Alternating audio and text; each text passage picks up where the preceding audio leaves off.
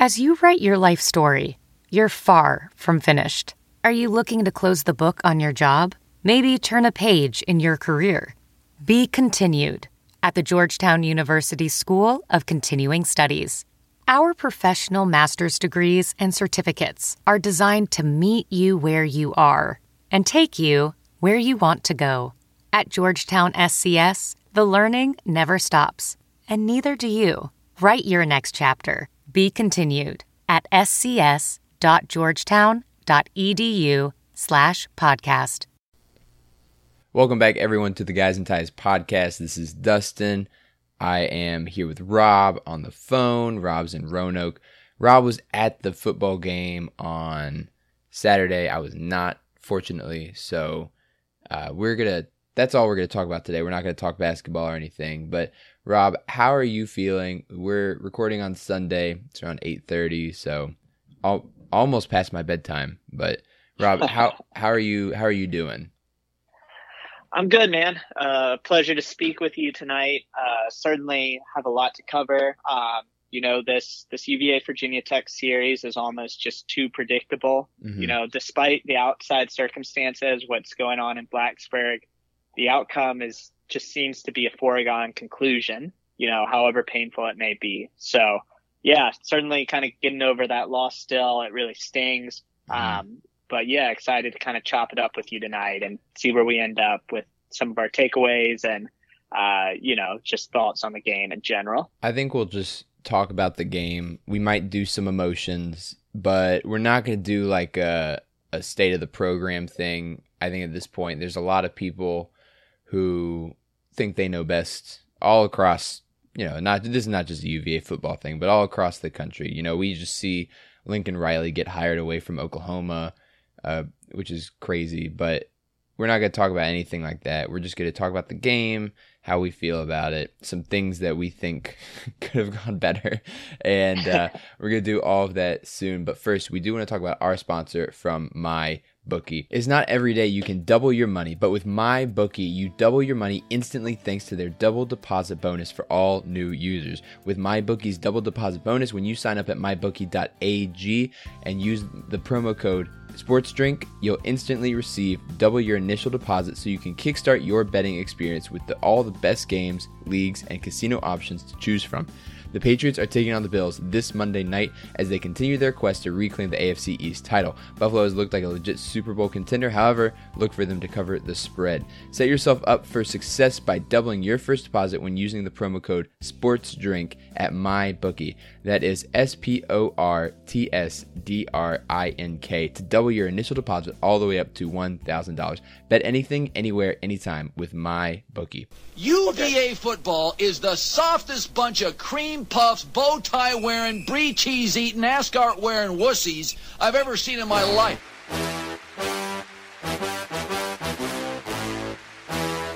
I'm gonna punch people from UVA right in the neck.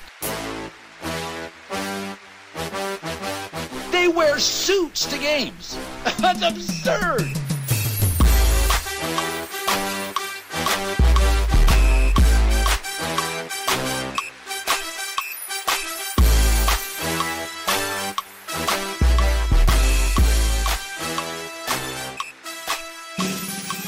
All right, Rob, let's dive right into it. I was telling you this earlier and texting a little bit with you, but I'm not even surprised at this point by the way that we fumbled the game away. No pun intended. Actually, much pun intended, because there's a huge fumble that Thompson had in the third quarter. But I want to talk about just kind of how the game was going. And I truly believe that this team, for some reason, has just a mental block against Virginia Tech. And it's not going away anytime soon, even though this coaching staff has preached it kind of from day one. It's like one of our goals every season is to beat this team. And we've done it once since Bronco's been here. So how do you feel about the series against Tech, how it's going? How do we get to a point where I'm not sitting here every year being like, well, that's going to be a loss because we're playing our rival? Yeah, I mean, it's a great question. And if I had the answer to it, probably try to sell it to Bronco and make a little money myself. This is the $1 million question. And, it's something that our staff thought they had figured out, and they really haven't. You remember the unbroken growth idea and the idea that we're going to emphasize beating Tech. And Bronco was upfront about that when he took the job, that this Virginia Tech game means exponentially more than the other games on the schedule. And each year they got closer and closer until they finally beat them in 2019. Well, what we've seen the past 2 years is a Virginia team that arguably in 2020 was better than Virginia Tech, and certainly was better than Virginia Tech in 2021. You've seen that UVA team slip up, and it looks like the mental block is still very much there. Now, I will say, there was the boneheaded trick play at the end on that final drive. And maybe that comes into nerves. We'll talk about that play specifically here in a second. But I will say, this just felt like a game that it didn't really seem as much like nerves as much as it seemed like Virginia Tech just kind of had a good game plan. And Virginia's game plan with Brennan Armstrong hurting just wasn't able to pan out. And, you saw how crisply UVA moved the ball, with the exception of kind of what has become a rare interception from Brennan Armstrong. UVA scored on 4 of its first 5 possessions. But, you just saw mistakes and untimely situations, the roughing the punter penalty, like he said, the Keaton Thompson fumble. There were just some strange plays in there. And, this is a team that should not have lost to Virginia Tech, but here we are.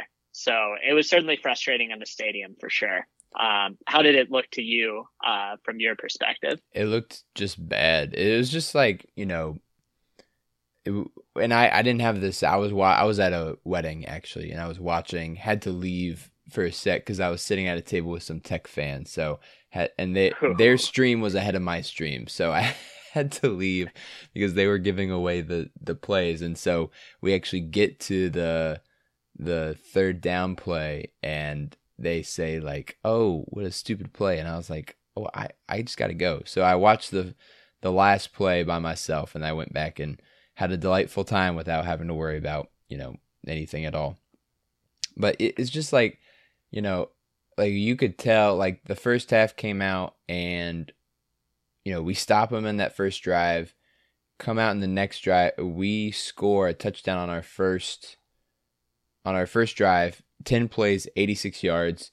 We just march right down the field.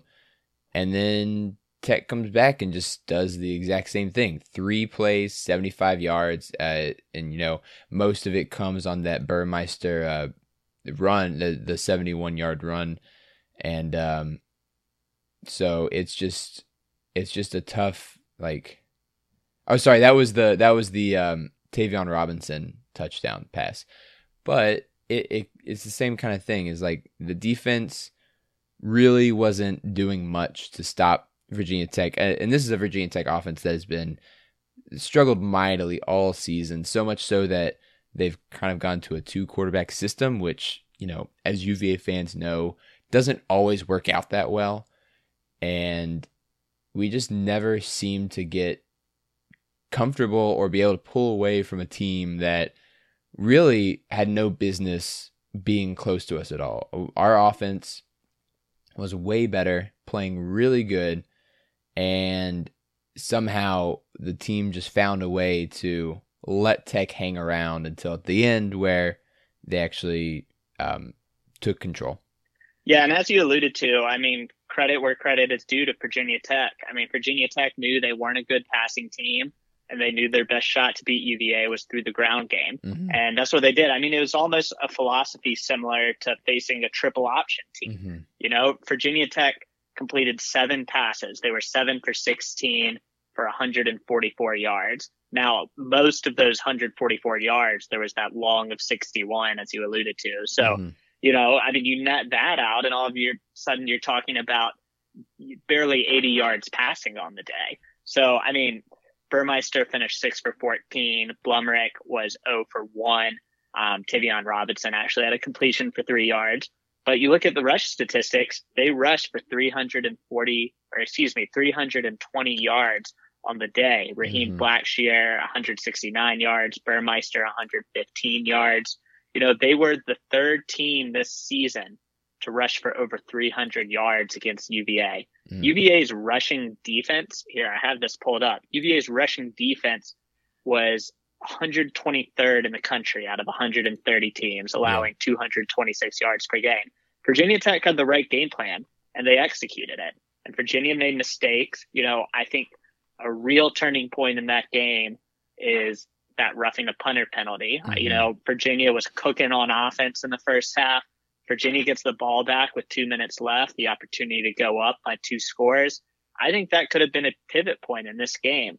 Instead, there's a roughing the punter penalty. Virginia Tech moves the ball and takes the field goal, makes it a 4-point game before halftime. Now, maybe things would have turned out differently if that play didn't happen. Maybe they wouldn't have. I don't know. But when I look at this game, I see a Tech team that also made mistakes. You got to remember, Virginia got the ball back with 2-3 minutes left in the game off of a Virginia Tech fumble that wasn't even really forced. So Tech also made mistakes. UVA just made a few more. And, it's a shame how it turned out. But I will say credit to Tech. I mean, they knew exactly what they needed to do to beat us, and they did just that. Yeah, their game plan was better than our game plan, and that comes down to coaching. And I feel like our coaches got out coached today by a interim coach who was only at a second or third game. Was it second? I think it was the second game. It was the second game. Yep. Yeah, second game as a head coach for the Hokies. So I'm just, it's a little embarrassed. I'm embarrassed. I'm embarrassed that they didn't have an answer for that. And we know they're not a good passing team, and that we've talked about this defense all year, but not focusing on the quarterbacks rushing. When that other quarterback was in, Blumrick, Blumrick had 10 rushes for 28 yards. Not too bad, but Burmeister also can run, and allowing him 115 yards on the day is just, it's a little, it's embarrassing. And I feel like the coaching staff should have done more to adjust. And in fact, we didn't adjust very well because we only scored 3 points after halftime, with one of the best offenses in the country. So I'm just frustrated that we couldn't get more done with what we had. Yeah, I mean, this is kind of the logical next step in the conversation is the coaching, right? And, I say this with a caveat that I have not yet gone back and rewatched the game, and it's something I plan to do. But, to me, the game plan seemed pretty simple defensively, is that you sell out to stop the run. And we knew this is a Virginia Tech team that can't really pass. I mean, Burmeister is playing with hurt shoulder, and he's got a bunch of other injuries as well. Blumrick is kind of known as just the battering ram. He's not really a threat to throw. He's kind of a runner all the way. And to me, it seemed pretty simple. You have to sell out to stop the run. I mean, I would have copied and pasted the game plan that they use against Pittsburgh and put it out against Virginia Tech, because quite frankly, Virginia did a good job stopping the run against Pittsburgh, and they put pressure on Kenny Pickett. Kenny Pickett just made some throws that, with respect to Burmeister and Blumrick, those two quarterbacks weren't going to make. So I was a little surprised to see Virginia Tech have such success on the ground game, because I really thought Virginia was going to sell out and try to stop that ground game. Now, maybe that would have come at the expense of the passing game. I don't know. But I really expected UVA to be much better against the run than they were. Now, of course, you look at the season as a whole, and what I'm saying, might not make sense. I mean, Virginia was awful against the run all season. It makes sense that Virginia Tech would want to run the ball and have success there. But my thought was that we had seen enough incremental improvement through the Pitt game that I felt somewhat confident UVA was going to do okay in stopping the run, and certainly was wrong on that. Now, offensively, you bring up a great point, and this is something that, they were talking about in the post-game presser and Tony Covington on the broadcast after the game. Virginia Tech defensively made a strategic decision to play a lot more man coverage in the second half, as opposed to a lot of the zone coverage they played in the first half. Mm-hmm. And Virginia has picked apart zones all season.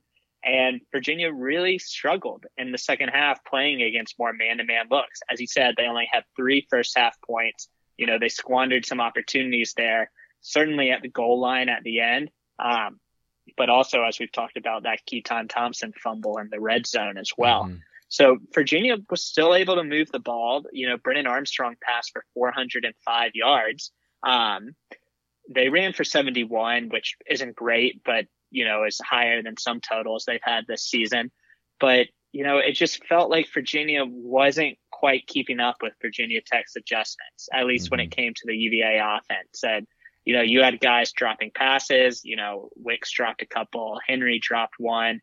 It seemed like there could have been ways for an offensive coordinator who's had as good a year as Robert Anae has had to really come out and, adjust to Virginia Tech's adjustments.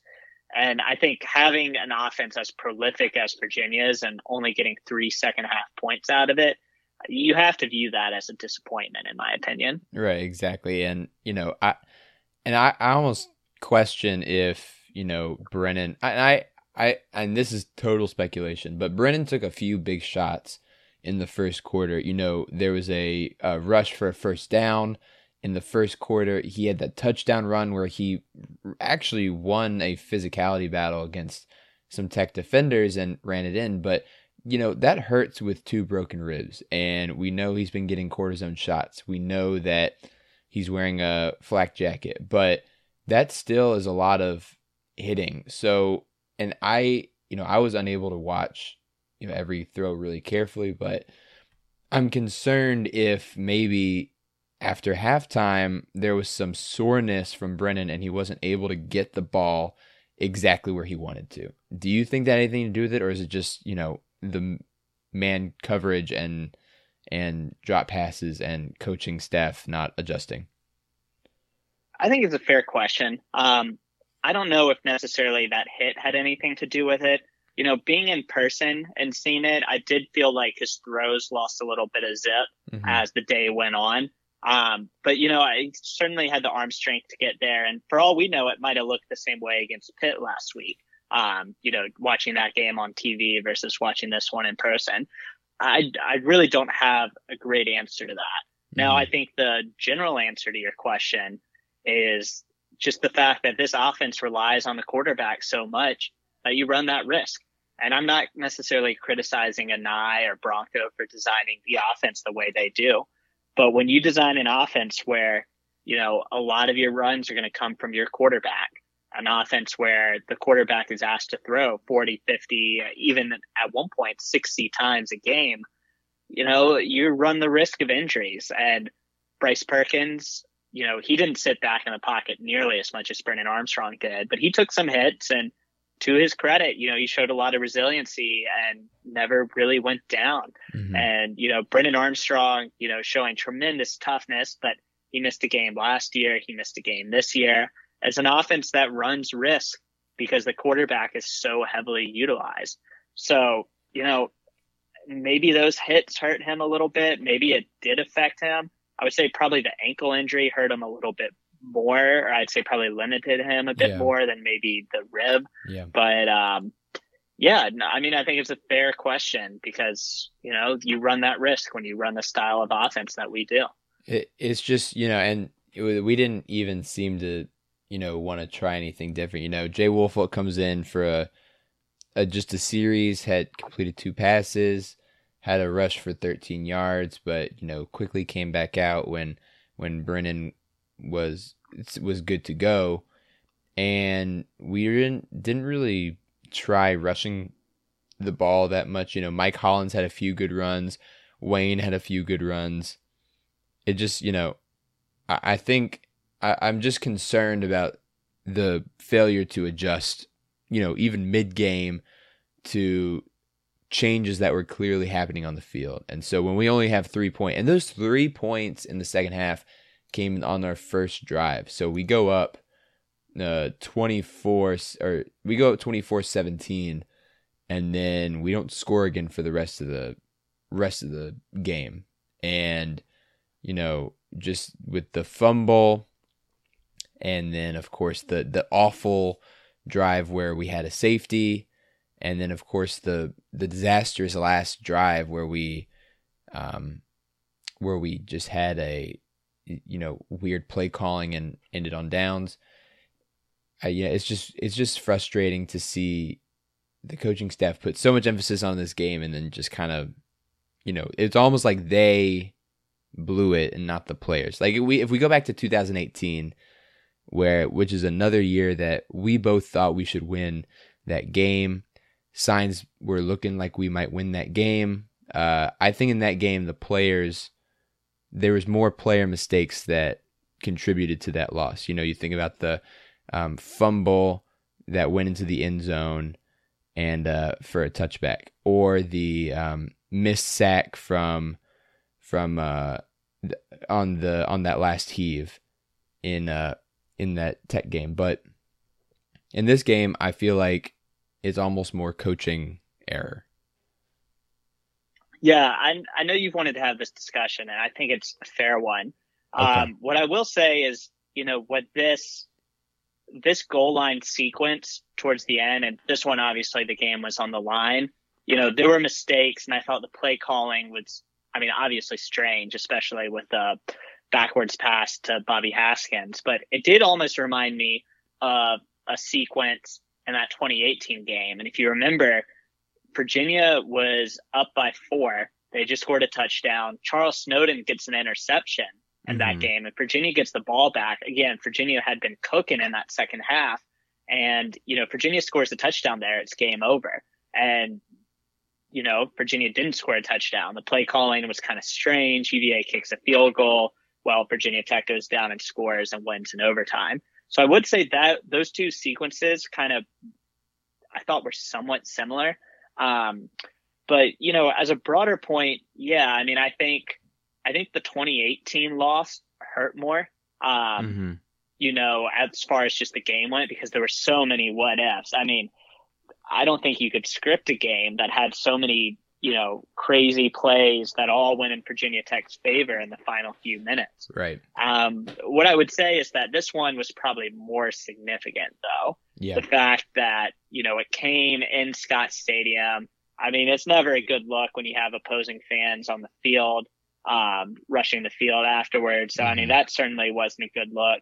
And that was also a Virginia team this year, that is, that has now lost 4 in a row. And if you think about that 2018 season, Virginia had, a lot of success. It was kind of Bryce Perkins' coming out party that season. They lost a heartbreaker to Georgia Tech the week before. Obviously lose to Tech to finish 7-5, but that was a team that was, 7-3 and feeling pretty good on a clear upward trajectory from the prior year. This is a Virginia team that, kind of reached their peak that we've seen in recent years, at least in 2019. Then in 2020, a difficult schedule, they go 5-5. Now 2021, a difficult schedule, they go 6-6. But it feels like kind of the momentum has been taken out of the program a little bit. And I think for me, the thing that I keep thinking about is the narrative of this season. The idea that, Virginia, let's say Virginia wins against Virginia Tech. Virginia sits at 7-5. They would have been 5-3 in the ACC. And 4 of their 5 losses would have been to ranked teams. As we're recording this, the college football playoff rankings haven't come out, but looking at the AP top 25, Notre Dame is ranked 6th, BYU is 12th, Pittsburgh is 17th, Wake Forest is 18th, and then there's UNC as well. Certainly aren't bad losses. Those are losses where you can say, hey, Virginia couldn't get over the hump, but they're a decent enough team. But when you lose to Virginia Tech with an interim coach, you kind of lose that ability to spin that narrative, because this is a Virginia team that missed a lot of chances this year, and by all accounts really should have beat Virginia Tech. And the fact that they didn't, I think, just raises a level of concern among the fan base. And I think it lost a lot of goodwill, after 2 kind of mediocre seasons, I think Bronco is, probably under a lot more heat today than he was necessarily the day after that 2018 game. I mean, and you bring up a great point where the program was really just coming around and Bronco was getting his players in there. And, we go down to Blacksburg for once again, a pretty bad Tech team that year. And they were 4-6 going into that game. Yeah. And then they play our game. And then they play an extra game they play a bye game against, I think it was Marshall. To become bowl eligible. Exactly, yeah. And they weren't even going to play that game if they lost the game to us. So that's embarrassing because we kept their bowl streak alive. And then this year, we have the success from 2019. 2020 we can, easily throw out the window because it was COVID and weird year, games canceled, players got hurt, strange times. Brennan's first year as well. This year comes on. Brennan is one of the best players in the country. Probably should have gotten more Heisman consideration than he did, but because of the bad defense and the losses that we had early on, it just wasn't never going to happen. And this Tech team is reeling too. They fire their coach after a win against Duke and have this interim coach. They're already starting their coaching search probably.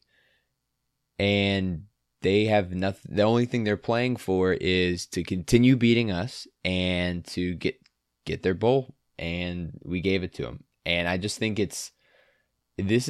think what I want to talk about next, and we've been kind of talking about this, but how are you going to remember this season? Because for me, I'm going to remember the season that we were 6-6 and Brennan had a great year and the defense was garbage the whole year. And I think it's just interesting the way that, people are not going to remember how great Brennan was. Brennan broke almost every record for a quarterback this year, like for a single season stats this year. And we're not going to remember that because of how the season ended. People are going to remember that. I'm going to remember that screen pass to Bobby Haskins probably for the rest of my life. And I might not remember anything else about that game. I'll remember that the second to last play that we ran was a screen pass to an offensive lineman with the season, basically the season on the line. That is a season defining play against a team that we should have probably beaten by 10 or 17. Yeah, we talked about this, and fair or not, I almost feel bad for Bobby Haskins, but fair or not, that's going to be the defining play. And it doesn't necessarily mean it was the most important play or the most pivotal play, but yeah, that's going to be the defining play. And it's puzzling. It's disheartening. As you said, when you have a quarterback who has been as good as Brennan Armstrong has been, as you said, he broke Bryce Perkins' total yards record last night. Bryce Perkins did that in 14 games. Brennan passed it in 11.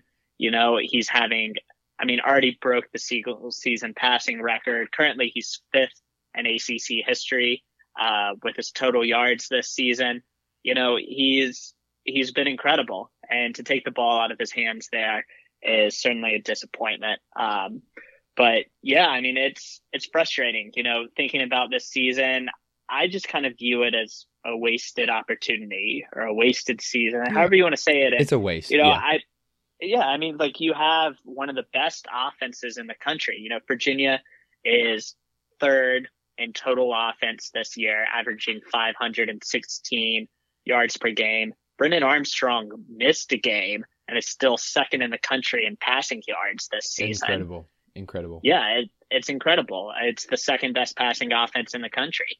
And yeah, this team was so good and it had so many playmakers on offense and it had such an experienced and veteran offensive line, and the offense delivered. Yeah, they had a rough second half against Virginia Tech. Maybe that was Brennan Armstrong wearing down. I don't have a total explanation for it, but this offense was good enough to win pretty much every game they played, maybe with the exception of Wake Forest, but this offense was good enough to win probably every game UVA played. And the defense was terrible. And, just rushing off some stats here. So this is total defense. Virginia finished the season 121st. As far as passing defense, UVA finished the season 88th in the country. And as far as rushing defense, Virginia finished 123rd in the country. This was a defense that went under a transition to the 3-3-5 that I think went way more poorly than anyone expected. This goes beyond growing pains. This was a defense that struggled in every phase of the game, rushing offenses, passing offenses, creating turnovers, getting to the quarterback. They really struggled. And, I will say to their credit, they made some plays against Virginia Tech and were probably good enough to beat Virginia Tech. But it just didn't fall that way. And when you think about how good that offense is in the context of how bad this defense is, it's just a shame that this season finished 6-6. And this is a big reason, both you and I have talked about this, about why we wish Bronco would have given us an explanation about why the defensive switch and why the defensive switch now. Mm-hmm. Because I look at this schedule and I think if Virginia has last year's 3-4, which was awful against the pass and had a lot of problems, but I think Virginia wins probably 2 more games this season. I think they beat Virginia Tech. Mm-hmm. I think they have a really good chance to beat Pittsburgh. And heck, maybe you beat North Carolina. Maybe you slow down BYU enough. Virginia had an offense that was keeping them in every game this season when the defense was just so bad throughout the season. So anyway, it just seems like such a wasted opportunity, especially in year 6 now. The Bronco Mendenhall regime. No, it feels like, I think a waste is the perfect word to describe this season. And I think that, when you think about like, oh, Brennan Armstrong's record-breaking season, you think about, oh, we lost all those games because our defense was so bad. I think about the BYU game. It was just a blowout. We weren't even close. We weren't even in it. And of course, Brennan does get hurt in that game. Brennan doesn't play against Notre Dame.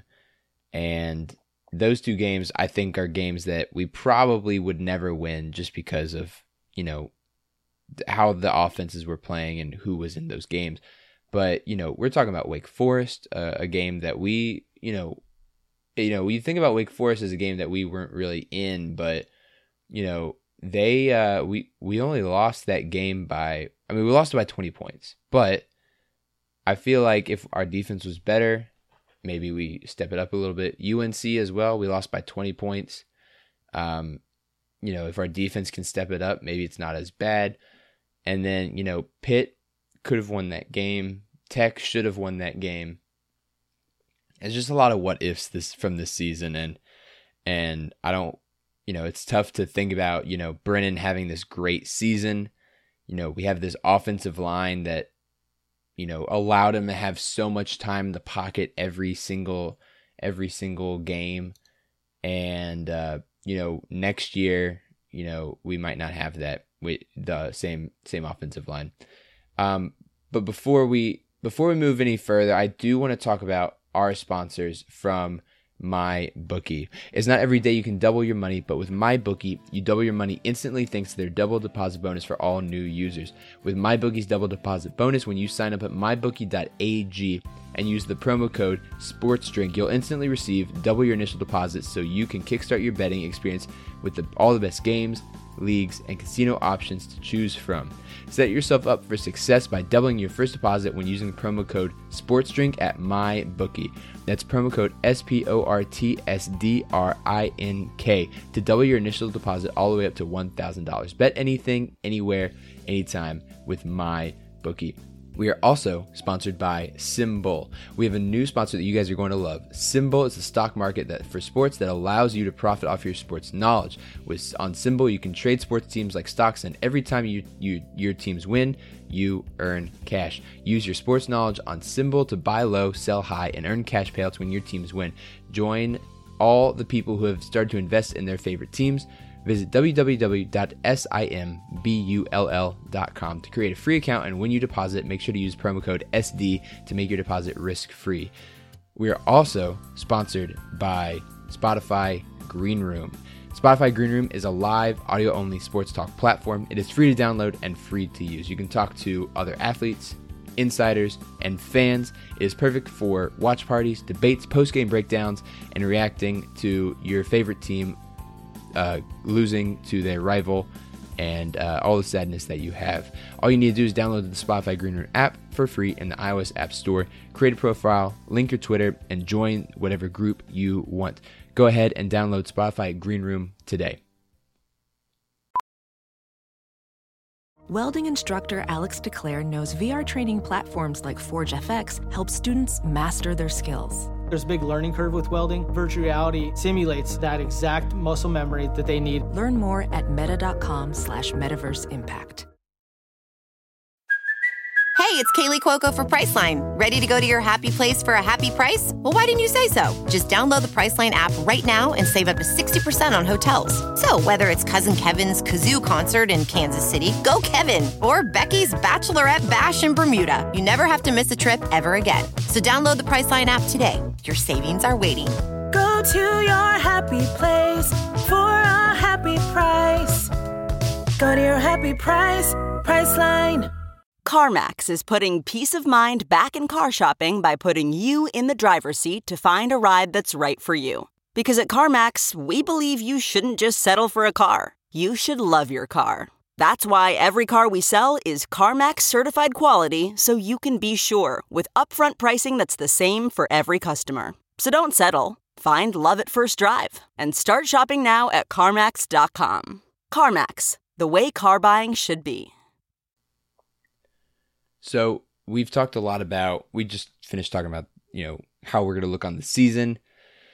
We've talked about, comparing it to 2018, the 2018 loss. You think the 2018 loss hurt more? I think I agree with that. That 2018 hurt more, but probably wasn't as significant as this season's loss. I agree with that. I think that this season's loss, means more for the program.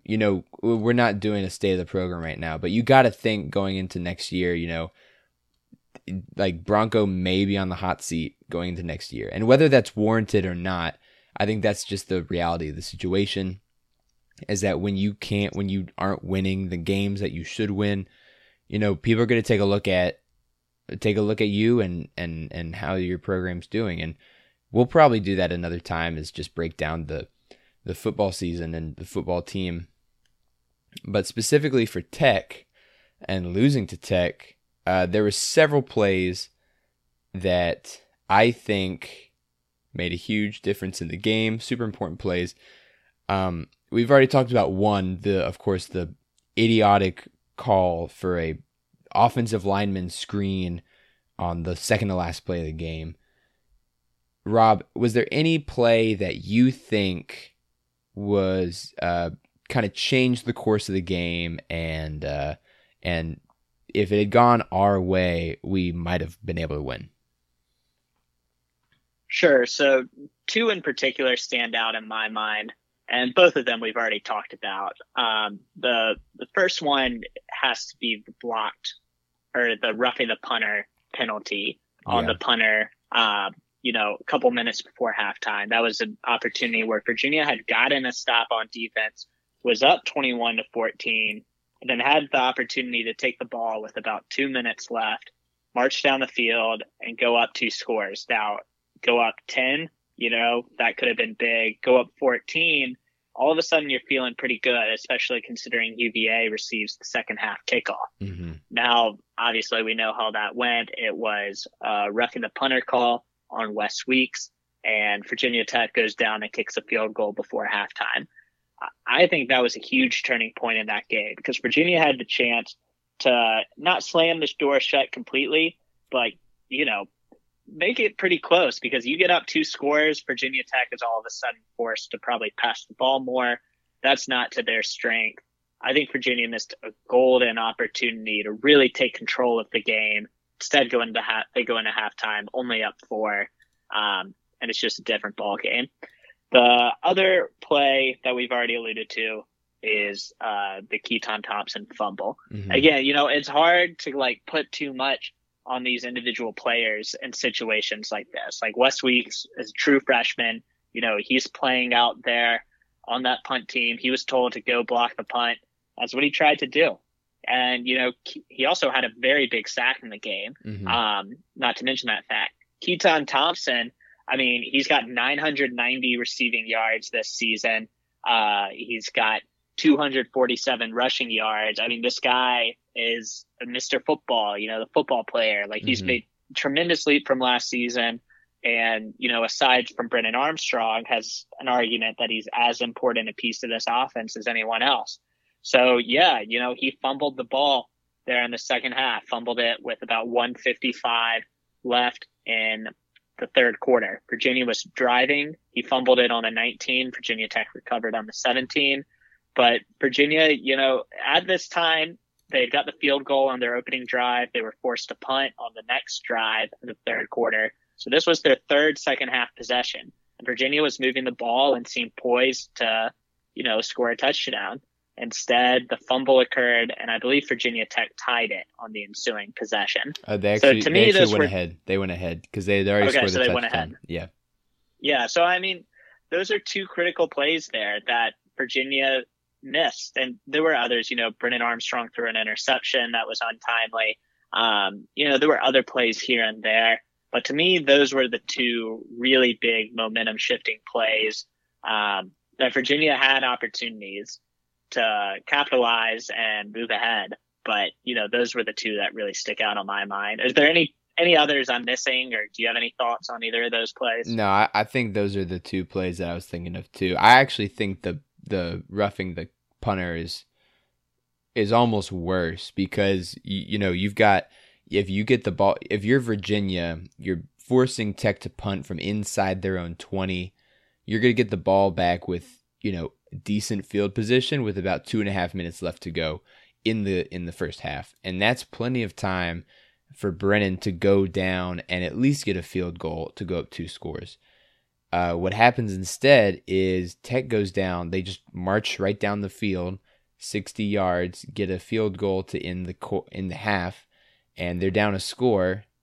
And then, of course, on their first possession in the third quarter, they come out and score a touchdown in 6 plays, 81 yards. So, and the other one, you might untimely seems to be a word that we're using a lot, but it's just like, we were once again moving the ball. We had just held Tech to a 3-and-out. They had 3 plays for 0 yards. They punt it to us. We're moving down the field, and then Thompson fumbles in their red zone. They get it back and then go up, take the lead. And then we don't score again the rest of the way. Our next 2 drives, we go 3-and-out. And then after that, it's the safety where we have 4 plays, and Brennan coughs up the ball and it gets in the end zone. Luckily, they didn't score a touchdown on that, but it was just both of those plays were, I think, more important than the play call for a screen for an offensive lineman. But at the end of the day, you take what you can get, and I just feel like the screenplay on 3rd and 8 is really gonna stick with me for a long time. And I know I keep coming back to it, but it's just I want to say one thing before I move on. Robert and I, we've had problems with him in the past on this podcast. We've talked a lot about some of his decisions, especially. Especially last year during COVID and, with Perkins and everything. But this year he's called really, really well. Oftentimes, when the offense is playing really well, you're not going to complain about the offensive coordinator. He's been calling fine games.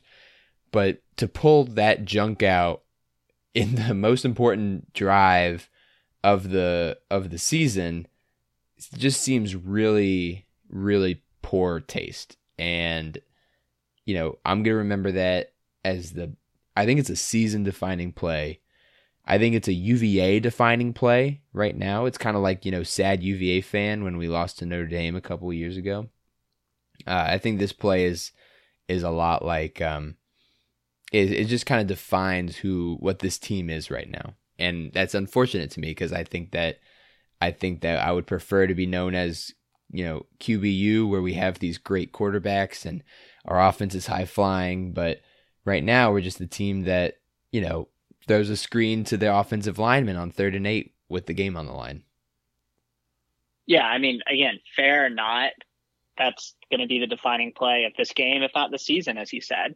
And, it's just a shame that's how it turned out.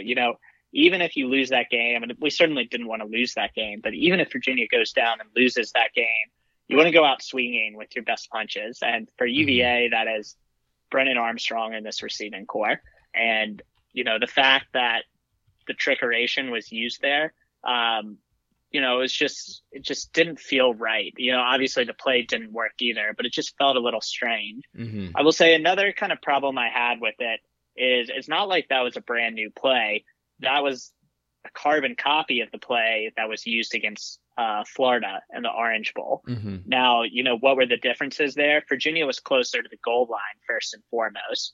And, backtracking here, that play worked in the Orange Bowl, but it was called back because it was deemed a forward pass when it needed to be a lateral. So what happened on this play is Virginia was far away from the goal line. I mean, he caught it on like the 17. I think the ball was on like the 9-yard line. So, I mean, he had a long way to go. This wasn't like 5-10 yards. This was closer to 20 yards that you were asking Bobby Haskins to go. You're right. Second of all, I really didn't like that they called a play that's been on film. Mm-hmm. Now, maybe Virginia Tech studied it last year. I don't know if they necessarily studied it this year, but you got to believe with the support staffs that these teams have that every play that is on film, these players and these coaches have seen. Mm-hmm. So this wasn't like a brand new play to them. They had seen this play before, which probably didn't help with the success. And the third part is, I really it just doesn't seem like the right momentum call. Obviously, as we said, you want your best players making those plays, but Virginia had moved the ball downfield. It's not like, it was, they were getting the ball like first and goal and had been stuffed 3 times. Like Virginia had marched down the field to get to where they were in that position.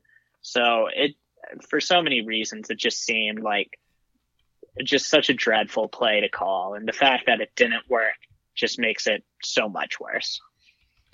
Yeah, and if it's working, we're hailing Dr. Bob as a genius, and oh my gosh, where has this been all season? Who knew Bobby Haskins was such a good runner? But but it doesn't, and we really get we get hosed with 4th and 13 on the goal line, and Brennan's probably not 100%. Kind of zips a pass, that's a difficult catch for Henry.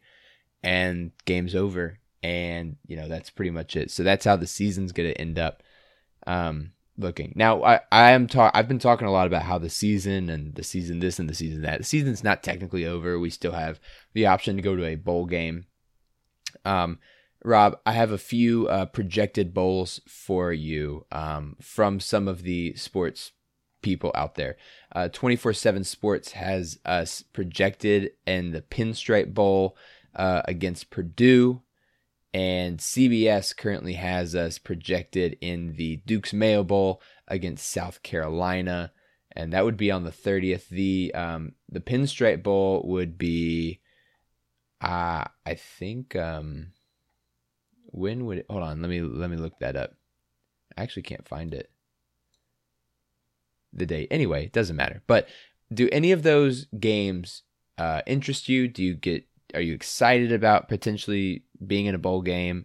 What is your feeling about a bowl game after that loss? Yeah, I know you have an opinion on this. I would say, listen, I've watched terrible Virginia games. I'm going to keep watching. Unfortunately, it got woven into my DNA somehow.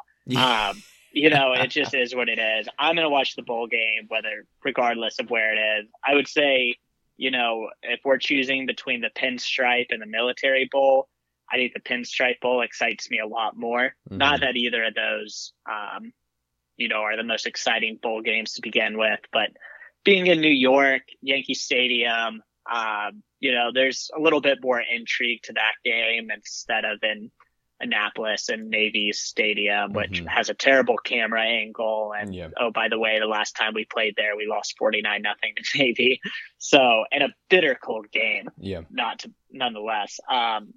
So yeah, I mean, I'm still going to be following this program over the next few weeks. I think you absolutely acceptable invite. You have to get those extra practices in. This is a team that's actually going to have a lot of turnover next year. Now we'll see who comes back. I'm not sure when the decision for super seniors will be made, but Virginia's going to lose a lot of contributors. And it seems like there's some talented younger guys on this team that you really need to get that extra work in. So, you know, regardless of where the bowl is, you know, I'll be watching, and regardless of, you know, who you're playing, I think the decision to accept the bowl is very important for this team. Yeah. So anyway, with that is my preface. I'm curious what your opinion is on the bowl and kind of the next few weeks after this past weekend. I'm kind of over the season, you know, and maybe that has something to do with the basketball team, you know, kind of looking like a normal Tony Bennett team now. And, you know, we're not talking basketball right now, but they've stepped up their game. They seem to be doing just fine. And meanwhile, the football team's kind of limping towards the finish line. A bowl game at this point honestly doesn't excite me that much. Duke's Mayo Bowl would be cool. I don't know if we'll get that one. But, you know, Pinstripe would be interesting. Military Bowl, not interested in at all, really. You know, it just leaves a bitter taste in your mouth. And, you know, a bowl win would be cool and everything, you know. It gives Brennan time to get healthy, you know. It would frustrate me to no end if for some reason our defense decided to get better during this time and somehow, you know, shut out whatever team that we're playing, like we did a couple years ago against South Carolina in the Belk Bowl, which was fun. But, you know, this team is kind of, I feel like it's limping a little bit. It's kind of like it's just like, it feels like the season's kind of over to me. And I know that's not fair to the players. I know it's not fair to the fans who, you know, have been following along so dedicatedly like you. But, you know, at this point, I'm not trying to, this team has been the defense especially, so bad that I'm not sure I want to watch another game where they disappoint me again. I don't want to get hurt again, Rob. That's what I'm saying. Well, listen, I feel that. And to me, that's the exact reason that makes this bowl game all the more important. Like, this is a team that needs anything to re-inject life into itself and into the fan base. And I know bowl games are tricky. You know, players opt out of bowl games. You know, admittedly, bowl games are not necessarily the best indicator of either past or future success. They kind of stand alone as outliers, and that's how you get kind of fluky results. You know, you remember in the Belk Bowl last when we played South Carolina, South Carolina was without Deebo Samuel in that game. He chose to opt out for the draft. Now, anyone who follows NFL knows how electric of a playmaker Deebo Samuel is. So Virginia certainly called a break in that game. So, but to me, that's what makes it all the more important that UVA does come out and show fire in this game. And hopefully the majority of the players will choose to play in this game wherever it is. And I think it's really important that UVA goes out there and gets a win, you know, however it comes. And yeah, I mean, it'd be funny, I guess, if the defense came out and looked really good all of a sudden, but I mean, that's the hope, right? Like that's obviously what you're cheering for. So yeah, I mean, I think this is going to be an important next few weeks because as we've talked about, I think, you know, whether Bronco is in perception or reality on the hot seat next year, I think people are going to be talking about that. And I think that situation, you know, grows even more uncomfortable for him and the staff and frankly for everyone involved if UVA loses the bowl game, if they finish the season 6-7, you know, it's whoever they play in the bowl game, it's not going to be a strong opponent. You know, we know East Carolina has already accepted a bid to the Military Bowl. So if Virginia goes there, that's who they will be playing. We'll see about the Pinstripe Bowl. So either way, Virginia is going to have an opportunity to get a win, and this can't just be written off as a bowl game. Like, I think this game is pretty critical to building momentum into next season. You know, I think you're right overall, and I think that with time, I'll be more receptive to watching and to continue to support the team. Of course, I'll support the team for the rest of my life. I'm just frustrated with how bad we've been and the outcome of the game and everything like that. But I'll more than likely be like, you know what? I'll probably watch it. You know, I'll turn it on. But I'm just, you know, it's just, you know, I'm emotional right now, and it's been a tough, you know, last couple of days with you know, not last couple, but like today is just kind of like, it's just kind of in the back of my head, like, oh, I can't believe we lost that game to Tech. And, you know, that'll happen all for the rest of the week. And I'll hear it from my coworkers who all went to Tech. And I'm sure you'll hear it from people in Roanoke who, you know, love to boast and everything like that. But yeah, it'll just be a tough, you know, couple of weeks until we figure out, you know, where we're going and who we're going to be playing, and, you know, that what happens with that. Certainly. And, you know, bowl decisions will be announced sometime next week. Typically they come out on Sunday afternoon, Sunday evening. There's a chance it slips over into Monday, but it'll be a full week before we know the bowl decisions for UVA. So in the meantime, I think what you just have to do is you have to try to keep your head up as high as you can, and you got to keep working. And this Virginia team has a lot of work to do. I mean, developing players on offense, you know, I think there's promise in the receiver room, you know, that'll be back next year. I think probably the bigger concern is the offensive line. You know, everyone is a senior right now on the offensive line. Ryan Nelson Chris Glazer has exhausted his eligibility. Everyone else has an option for a COVID year. I'm not sure he will take it. Regardless, it's an offensive line that needs development to try to get those younger guys ready. Defensively, obviously, we know how much work is needed at all three levels. And I will say, as the season went on, the defensive line stood out to me as a pretty big problem area. It was an area that, you know, I'd kind of glossed over in a lot of my rewatches and evaluations. But over the past few games, I've really started to believe the defensive line has a lot of work to do. And obviously we know some of the struggles in the secondary as well. So anyway, there's a lot of work to be done. And I hope Virginia balances that between finding a way to win the bowl game and also getting these younger guys ready. Yeah. I hope that too. And I hope that just eventually we get to the point where, you know, we'll be ready to go and we'll be excited for the bowl game. Hopefully it's a good game. You know, it will probably be exciting to watch considering our defense sucks and our offense is so good. Hopefully Brennan can get healthy, and hopefully we can figure something out and hopefully get some of these young players ready for next year. Rob, with that, is there any last word you want to say about the Tech game, about this season, about, you know, anything football related? Yeah, actually, two quick notes. As you alluded to, you know, bowl game being exciting because the defense isn't great. I thought it was funny, at least the way this was phrased. Mike Barber had a tweet earlier today. He said, hearing Pinstripe has interest in the Who's. And I think that's going to be a draw for UVA, honestly, is that these bowl games will want to bring in this high-flying offense. So, you know, I think that could play a role in bowl decisions if it comes down to Pinstripe versus military. Maybe Virginia will get the nod to the Pinstripe. We'll see. Second point I wanted to make is just kind of a roster management situation. It's gone somewhat lost in the shuffle after last night, and understandably so. But Jay Woolfolk was inserted into the game when Brennan Armstrong was hurt there. That was his fifth appearance of the season, which means his red shirt was burned. So certainly less than ideal. You know, he's a guy that you really wanted to keep a red shirt on this season. Maybe you can catch up and get him to red shirt next season, depending on how things go. We'll see. But just from a roster management situation, that was something that I'm sure the staff was trying to avoid. Yeah, having Woolfolk burn his red shirt. That's unfortunate, especially considering, you know, hopefully Brennan comes back next year. Hopefully we won't need Woolfolk for another 2 years or something like that. But he has been dubbed the next successor. So from what we've seen so far, it looks like he can really handle his own.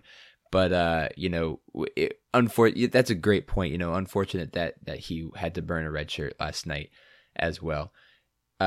Great points all around. I'm sad. I think you're sad. I'm disappointed. I think a lot of people are disappointed right now. But important to remember that this is not, the end of the road. We still have another game to go. Next year, Brennan, hopefully comes back. And, hopefully he gets some recognition as really one of the top talents in the country. So with that, thank you all for listening to us rant for a little bit. This has been the Guys and Ties podcast. Make sure to follow us on Twitter at Guys and Ties Pod. Go ahead and follow us on Instagram and Snapchat for all the bonus content at Guys and Ties Pod. Go ahead and give us a follow on Spotify and iTunes if you like what you hear. And we will talk to y'all later. Go Hoos. Go Hoos.